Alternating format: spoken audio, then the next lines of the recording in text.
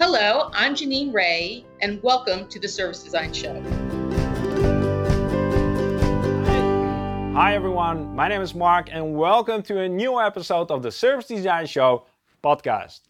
This show is all about helping you to design services that have a positive impact on people and business. My guest in this episode has a passion for antique sports cars. She loves to mentor young staff and is currently in a leadership position for the CX practice at Deloitte in Washington. Her name is Janine Ray. In the next 30 minutes or so, Janine and I will be discussing the current state of design within the US government. We'll talk about the value of design for government agencies, and finally, we'll touch upon some of the challenges that are associated with bringing in a human-centered design approach into government. If this podcast is not enough for you and you're eager to get even more content that will help to take your service design skills to the next level, be sure to check out our YouTube channel where you'll find videos with content that's not included in this podcast. Head over to youtube.com/service design show. And if you're interested to learn how to explain service design in plain English, check out the course that I've got for you, which is based on all the mistakes I've made trying to do so. The course is completely free and you can find it at servicedesignshow.com/free course. And finally, a lot of people have done so already, but if you haven't, feel free to connect with me on LinkedIn so we can stay in touch via that channel. So that was it for the introduction, and now let's jump into the interview with Janine. Welcome to the show, Janine. Happy to be here, Mark. Great to see you. So nice to see you again after, I think, 8 or 9 years when we met in The Hague. It was a long time ago, and that was a really great moment for me. Lovely to be there. You're right now in Washington. I'm in Utrecht, so it's a pretty big distance. I'm happy that we made this interview happen eventually. Janine, you've been a pioneer in the design field for a very long time, and I'm really curious, do you remember the first time you heard about the term service design? Oh, gosh. I remember the first time I ever worked on a journey map. That was a very long time ago when we were working, when I worked at IDEO, we worked on the train project, and we were doing the customer journey around going through the station and getting on the train and off the train and so forth. And that's where I first learned about service design and these kind of tools. So I think I've fallen in love ever since. And then, when the internet was invented and there was also, services, it was clear there was going to be a lot of services associated with the then products, the Internet of Things could be seen then. I knew it was going to be pretty big. And I think I was right on that one. So your days at IDEO, how long is that ago? It's a long time ago now, more than 15 years. I can't remember exactly when. Yeah, it's been more than 15 years. So that firm has changed a lot, and I've had a lot of opportunities in between, but never wavered from loving design, that's for sure.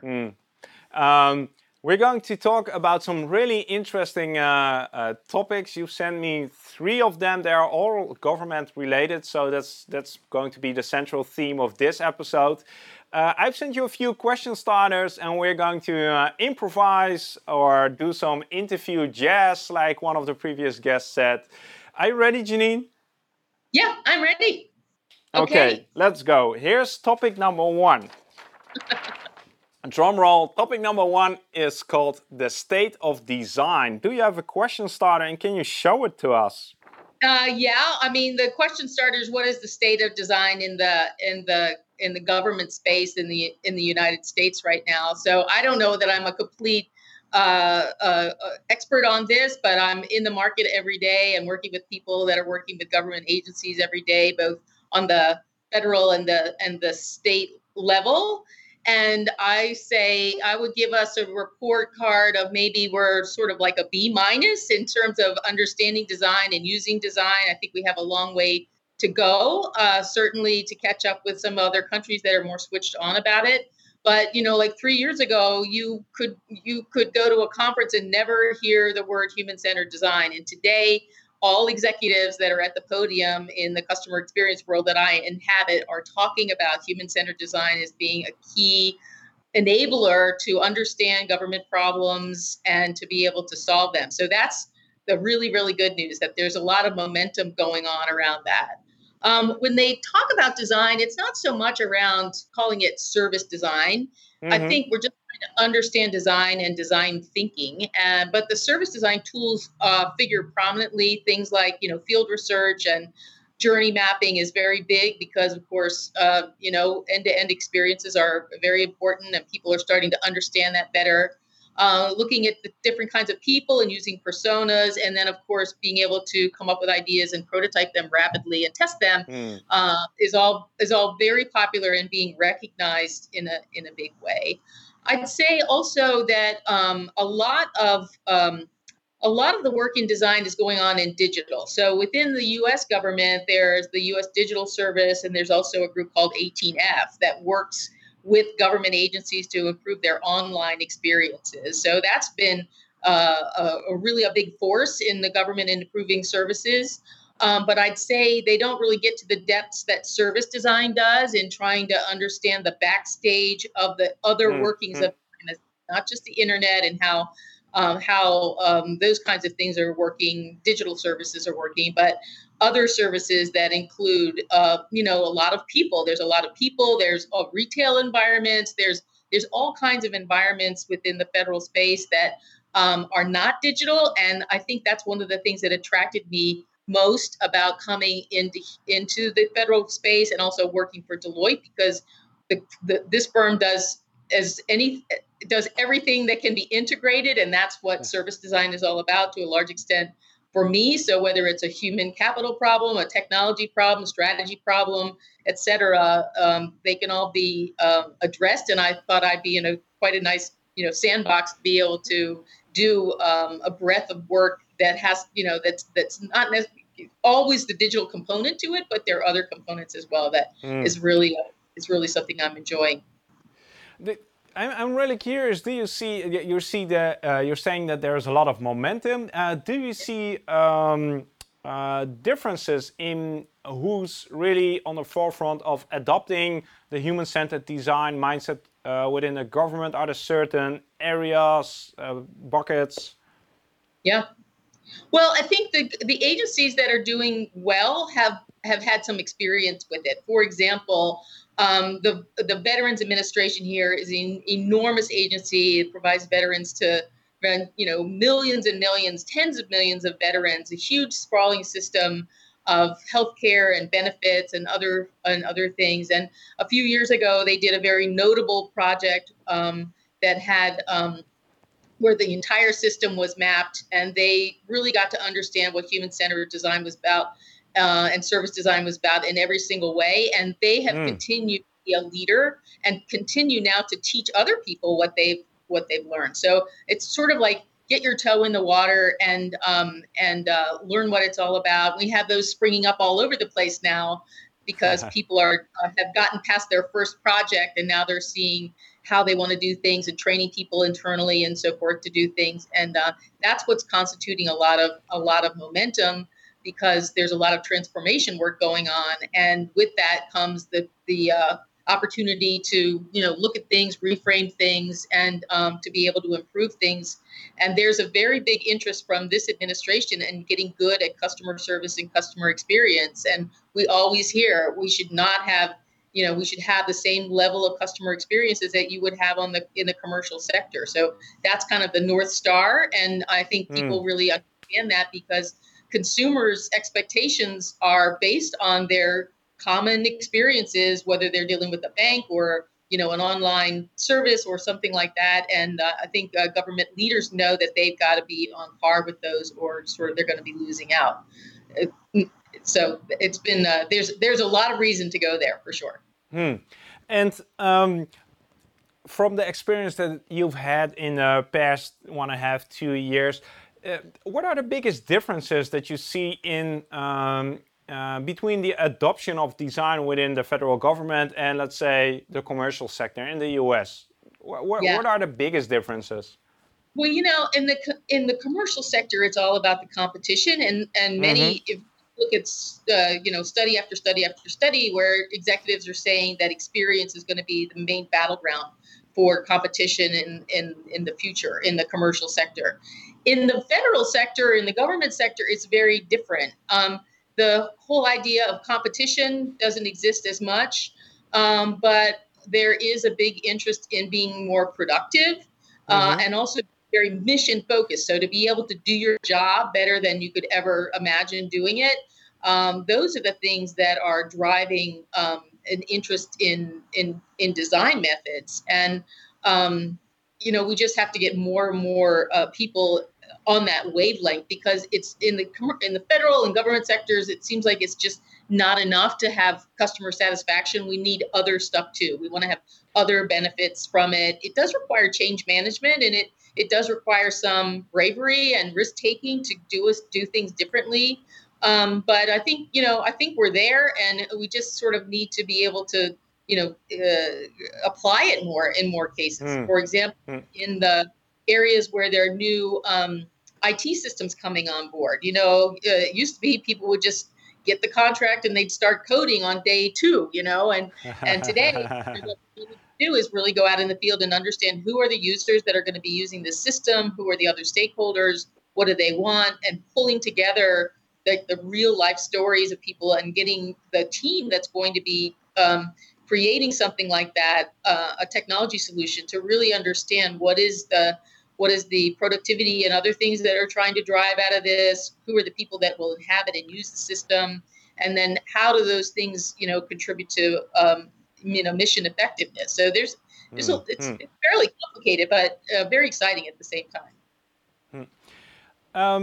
We talked about transition already in the last 10 minutes quite a lot. So let's transition in topic number 2. Okay. And that relates to what we've been talking so far, and that's the value of design. And then again, the question to you, do you have a question starter that goes along with this topic?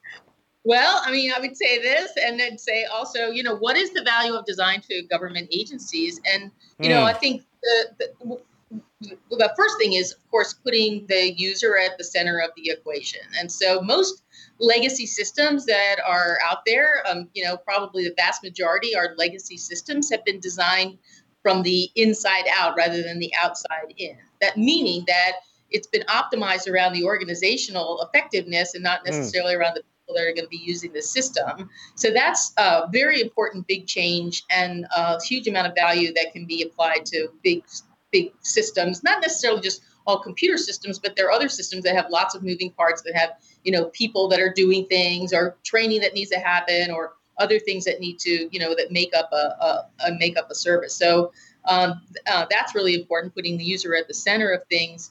Also, I think design helps build an integrated view of all the moving parts and all the pieces that you need in order to be optimized to do what you wanted to do. So it helps with the visualization of what is it that we're trying to achieve. And then also there's that end-to-end things, particularly in the service design world. So many times in these big environments, like you think about, just something like paying your taxes, there are lots of silos that can happen within that environment. And the service design tools help people see what is the end-to-end and where are things, what's important, what's the most important things, where are the priorities that go on for people that they couldn't necessarily see in their own silo. So I think the whole visualization of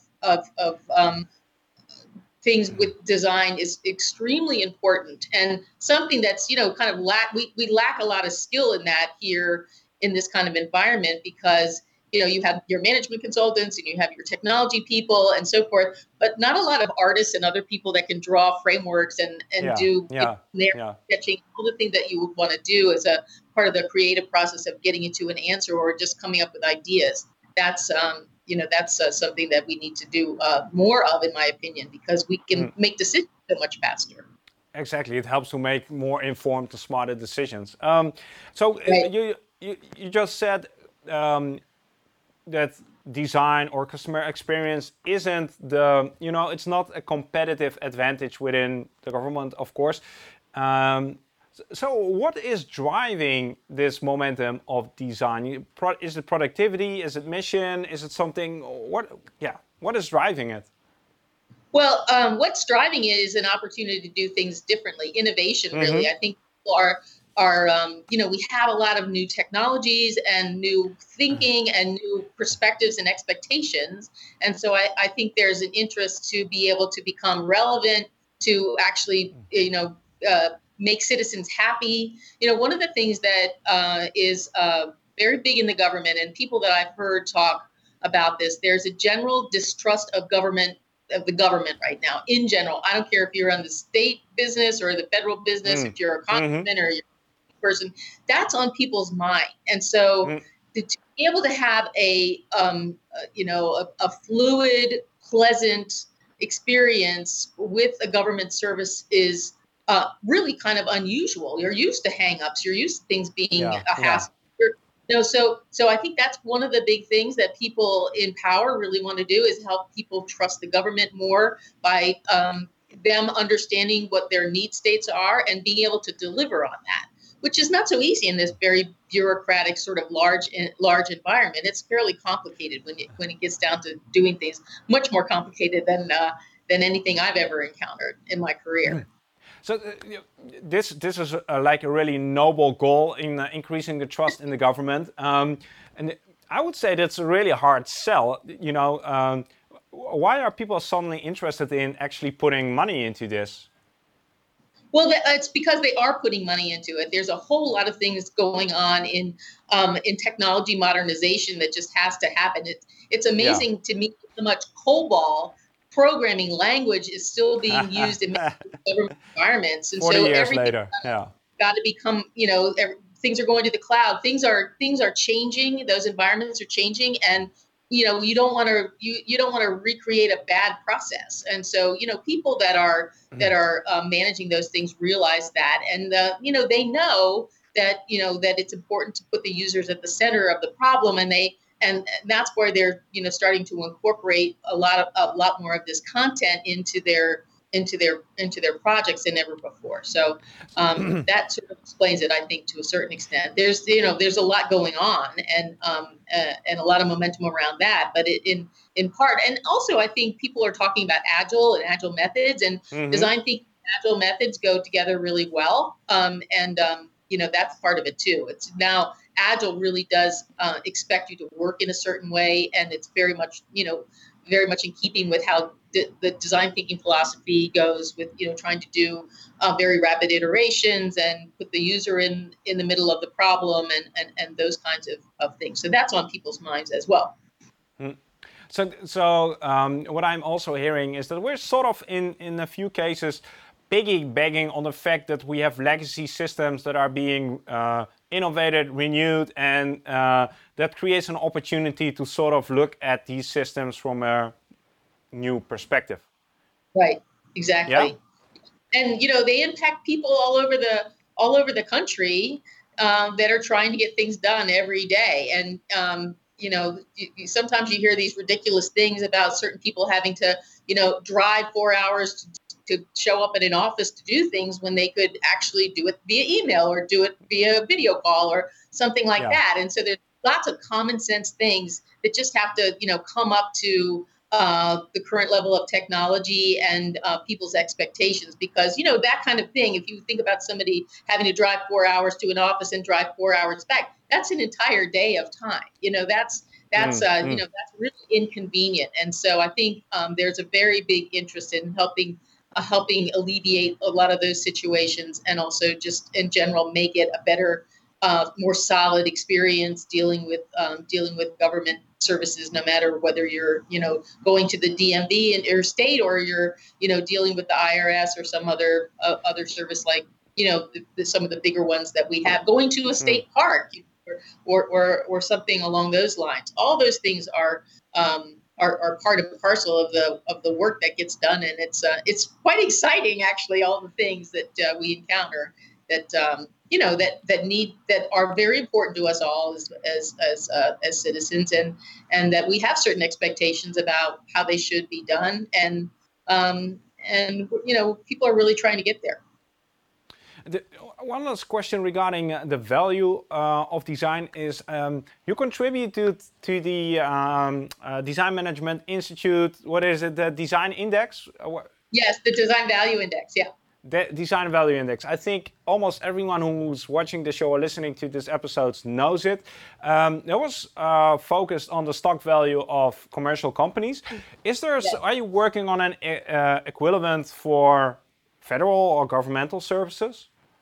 Well, those kinds of things go through my mind because I like to analyze things, and what we need to sort of converge on are what are the things that we can index around. And so that really hasn't, come to me yet, but there's a lot of work going on in customer experience and trying to bring those numbers up. And also, we haven't really talked about this, but very, very important in these big government environments is employee experience. And so design methods and service design methods can be used against that as well. And there are a lot of indicators around the value of employee engagement and so forth that go on here. So I think maybe in the next few years we might come up with something like that.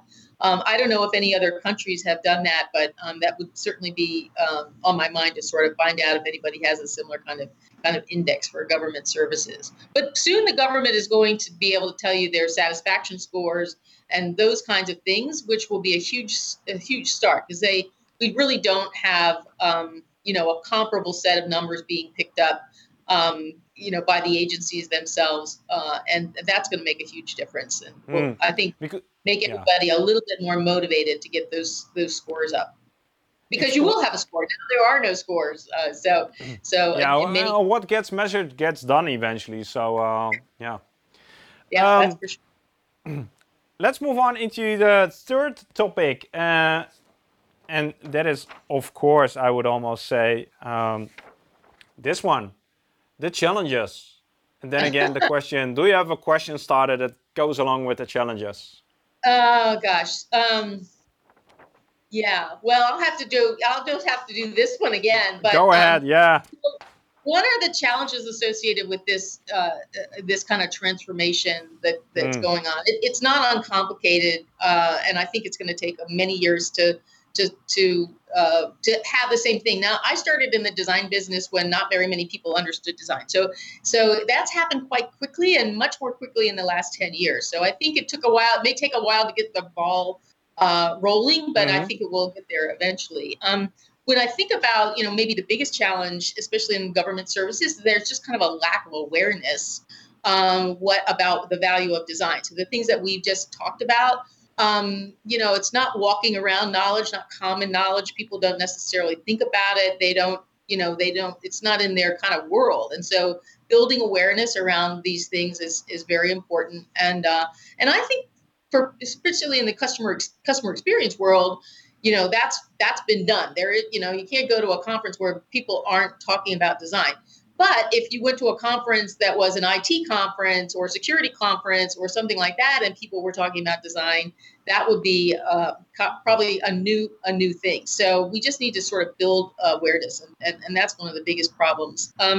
Also, you have to kind of change the processes people are used to. So one of the things about getting design going anywhere really is to be able to open up the process to be able to for design to do its work. For example, when you say, well, I want to go do 3 months of customer research, I want to go to various parts around the country where these things, I want to understand what the users are doing and bring that information back before we start to do anything, that may not be, well understood by the person that you're trying to convince. And just as that, there's more collaboration, more workshopy kinds of things, more kind of low fidelity prototypes that prove out concepts and get people talking as communication devices and so forth. That's all kind of foreign to this environment, and so more of that kind of stuff is going to be is going to help. But you can't. What is the expression? You can't make an omelet without breaking an egg. You have to change the processes up a bit and people's expectations around what gets done, and convince them it's valuable. So that's another thing. In the government environment, a couple things go on about procurement. So it's procurement processes as they exist right now don't really recognize the human-centered design or service design. I think it would be the most unusual thing in the world to see an RFP about service design coming out of the government. And so, that's kind of a problem because people that write those things who, they're rooms full of people that do nothing but write procurement and work on that may not really understand how this is done. And, that's kind of a challenge. So what's the challenge? What's the challenge regarding procurement? Well, it's just not called out as part of the process, normally. So, whether you're, no matter what you're doing, if you're trying to fix a recruitment problem or other kind of employee experience problem or an IT problem or something that has to do with,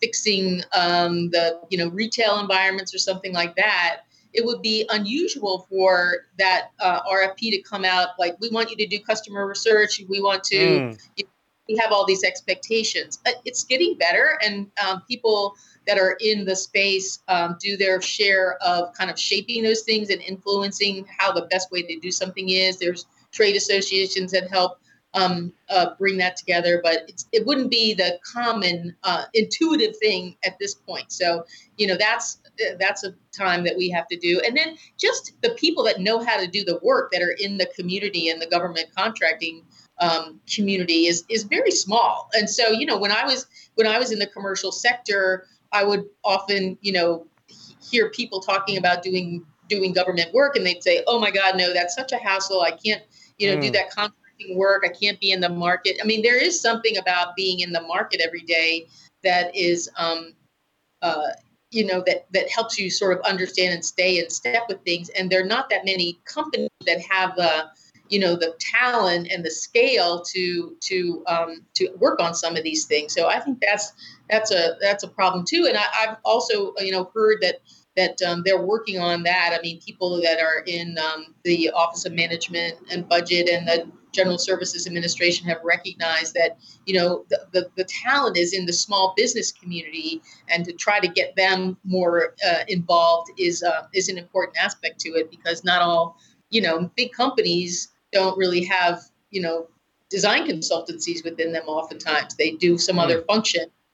That's a challenge as well. So there's quite a few challenges, but where there's a will, there's a way. And I think, it comes back to who are the people that are really trying to change things, and what are they open to do? And those are the people that I think are going to really be the movers and shakers and the change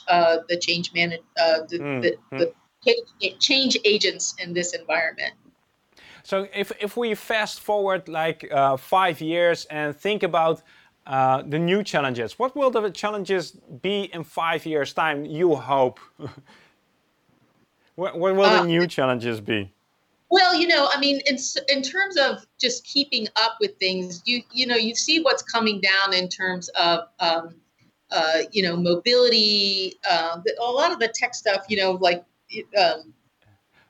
driverless cars, all those kinds of things are going to have a huge impact on how the government needs to operate. You think about, drones that are flying at the border, for example, or, any number of like, security threats or other things that we're having to deal with. A lot of it has to do with, just technology being so much more accessible and not having this, that used to be that you had to have a lot of hardware, big computers, all that kind of stuff to do anything. And today it's all, very accessible by the, average small company or something like that. So just keeping up with all that and being able to just keep up with it, much less be in front of it, is going to be a challenge, and it's going to continue to be a challenge. But like I said, there's a lot of smart people out there that are trying their best to do it, and they get a lot of inspiration from people that are challenging them every day. So being agile and being able to pivot very quickly to new things, because new things arise every day. And that the government has to deal with. So that's an important thing too. Just don't get too set in your ways of doing things. You've got an audience listening and watching to you right now. Is there something that you would like to ask us? Do you have a question for us? Something that you'd like to know or that we can think about? Well, for me, I would love to stand on the shoulders of other people that have been in government environments where design has been a big enabler for the things that we talked about, mission effectiveness and productivity, and just better services delivered to customers. And so, I would love to know more case studies. We're attempting to write a little piece about service design in the government. We've already pulled together about 40 government case studies on service design, wow. and they're trying to make some sense about, why do you use service design, and what are the best places to use service design. Service design isn't new, but in the government space, just understanding where it's appropriate and really value added is important. So any kind of case studies or other things about how do you spread the use of human-centered design and service design in these kinds of environments? I would be all ears like that, for sure. Cool. I know that there's a lot of expertise around that topic here in this community. And regarding the case studies you were talking about, are you planning to make a publication around this, or? Yeah. Deloitte has something called the Center for Government Insights, and so we're working with leaders in that organization to sort of pull it together in a way so that it'll be shared. It'll be an article. It will be shared through that, and hopefully it'll be an important new piece about when to use service design. I mean, I think for service designers, they kind of know when to use service design, but it may not be that clear. It's not for us. Yeah. Or have some of these issues and they don't know. Well, why don't we try service design here, because that seems to be the thing that will help us not only understand what the front end, the front stage needs to be, but also what the back end needs to be. And putting all those things together at one time is an efficient way to actually make something happen. So I'm hoping.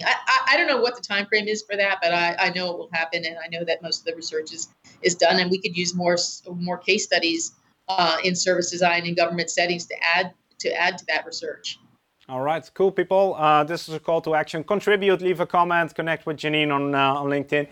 Janine, I want to thank you so much for sharing some of your thoughts and the things you're busy with. I'm looking forward to see where you will be in 18 months from now. What has changed? So again, thanks.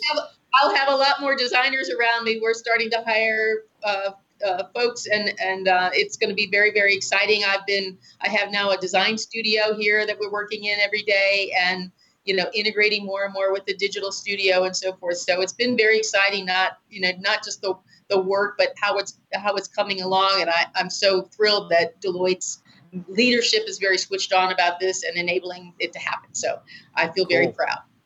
Cool. Again, Great. Thanks so much, Janine. Thanks so much. Okay. Take care, Mark. So do you know any examples where design has been applied within a government context? Connect with me on LinkedIn or Janine and let us know.